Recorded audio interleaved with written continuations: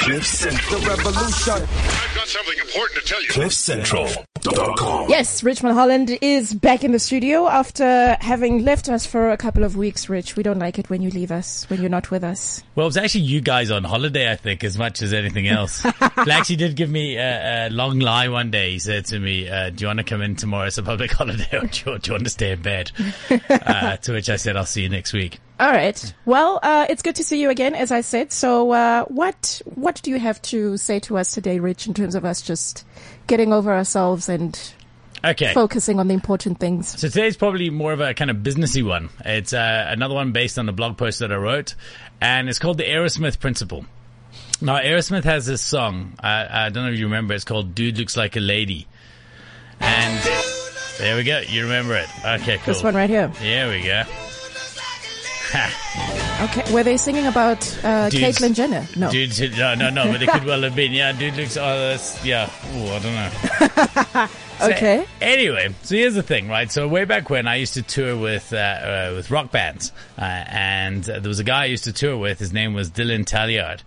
And one day we're walking through, I can't remember which concert it was, but we're walking through the audience and I see this belter. She is gorgeous, cutest little bum you've ever seen in your life. I'm like, dude, look over there, look. And as we get closer and I turn around, he starts laughing. He says, "Oh no, Richard, that's a steekmoer." And I said, "What?" He said, No, that's not a girl. It's a steekmoer." Which I can understand today's politically correct term might be quite offensive. But basically, he said, it's one of those girls that you look at from behind and you want to give her one, and then you get up close and she turns around and it's a dude and you want to moor him. Yeah. Oh, okay. All right. And I get it. So this is the basic principle that there's, dudes who look like ladies. Forgot he was here. Anyway, so here's the thing, right? So I'm thinking about this the other day. I can't remember even why it came up. And I realized this is something people need to think about in business. Because I can tell you categorically, right? I don't care how far away that dude who looked like a lady was.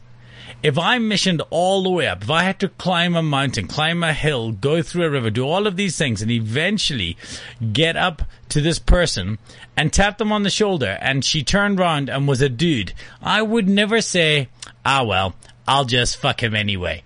Right? No, well, you wouldn't. But here's my issue: is why do you want to moor the guy for it? Because whose fault is it that he's got a nice ass? You know what? He needs to get a haircut. Okay, this isn't the 70s.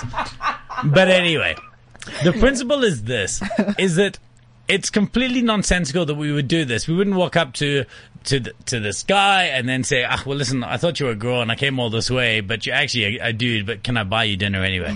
Right? That's not going to happen. However, we do this with business all the time. We chase after bad ideas. And because they take a long time for us to commit to, we go after them, we go after them, we go after them, we go after them. When eventually they become full-formed ideas and we see their shit, we think, well, we've made so much effort already, we may as well still shag them. And this is what I call the Aerosmith principle. Oh, boy. Right? It's business ideas that are dudes who look like ladies. And we often have it. And I think there's a way that you can protect yourself against this. I'm going to have to tell you, kind of take you off into another story. And this sounds a bit like a sales pitch, but ironically, this was one of the things I spoke about in my book. But so what it was, imagine you're building a stealth bomber, like this big badass, you're working this big project, and it takes you 10 years and $10 billion to make. But at the end of it, what you're going to have is a stealth bomber that can fly lower than any other one and be cheaper, right? And you're all super excited about this, and you're 9 years in and $9 billion in, and you run out of money. And so you phone up this, or you're sitting there and you're looking through and you're thinking about it and you're thinking, okay, cool. Should we spend the extra billion? And you're about to pull the trigger on the extra $1 billion, okay? And you're all excited about this thing. And all of a sudden, the next day, you see a newspaper article. And this newspaper article says that your competitor has created one that is cheaper and it can fly lower. And it's already available. Smooth. Sorry. I'm sorry, my mistake. No, that was awesome. No, that was cool. It was a special moment. It involved removal of clothing and all kinds of things. You have no idea. You're missing out. Carry on, Rich. Very nice. Anyway, so after this, so you've got 1 year left, and you're about to spend your last billion in your last year, and you see this article that says your competitor's making one that's cheaper and flies lower. Do you still spend the million? You've already spent this much, and almost everyone would say, "Shit, yeah, you know what? We better spend the money. We better get it finished, and we'll see what we can do, and hopefully fix it with marketing."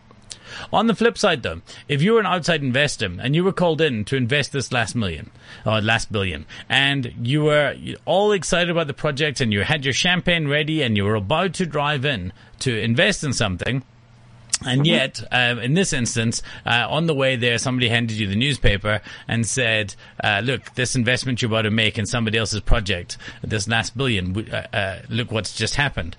Would you ever possibly invest the money? And of course the answer would be no. Hell no. Right. But we can't do this. We get so invested in bad ideas because of their longevity. And I think we need to have this kind of reality check, this wake-up call that says, on anything, whether it's a business you're starting or a project you're running or software you're using or anything you're doing over a long period of time, what we need to ask ourselves is, if we were starting again from scratch today and putting our money in this instance, would it be the kind of project we would want to carry on with? And I'm not convinced it would be. I think it might be a little bit of a steak move. Isn't it true that we get emotionally invested in these things, and then it's kind of like being in the casino, and you go, well, I've already lost, 100,000. If I put in another 10, I could win it back. Yeah, exactly.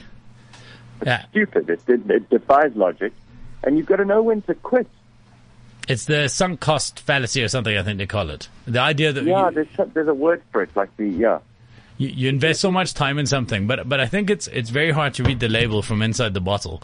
When you're inside there, you just can't get it right. But when you're outside, it's so easy to see. And the idea is, how can you make yourself look with outsiders' eyes? And I think that we've got to be hunting for these dudes that look like ladies everywhere, or ladies that look like dudes, depending on where you sit.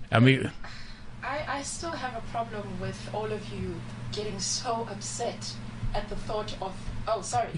I didn't even have my microphone on. I can't hear you. I don't understand why you feel so personally offended by the fact that you were misled into liking a bum. It's not about feeling offended. It's about the principle that once you figure it out, you're not going to shag them anyway. That's the only thing that matters here.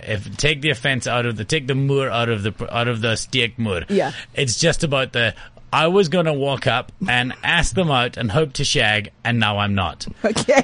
As opposed to finding out that they're a dude and still thinking, oh, well, I made all this effort, we may as well fuck anyway. And that is the absurdity that I'm referring to. I can see you deeply upset about... No, I'm not. I think it's funny. I just think it's funny. But the same could be said for relationships. You see people like, oh, well, it's been 7 years.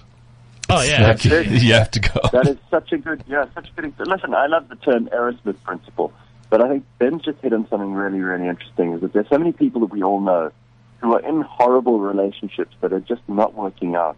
But they stick around because they go, oh, well, I've already spent 7 years with this person. It's shit or get off the pot, which is also my least favorite expression for what you're going to do in that scenario.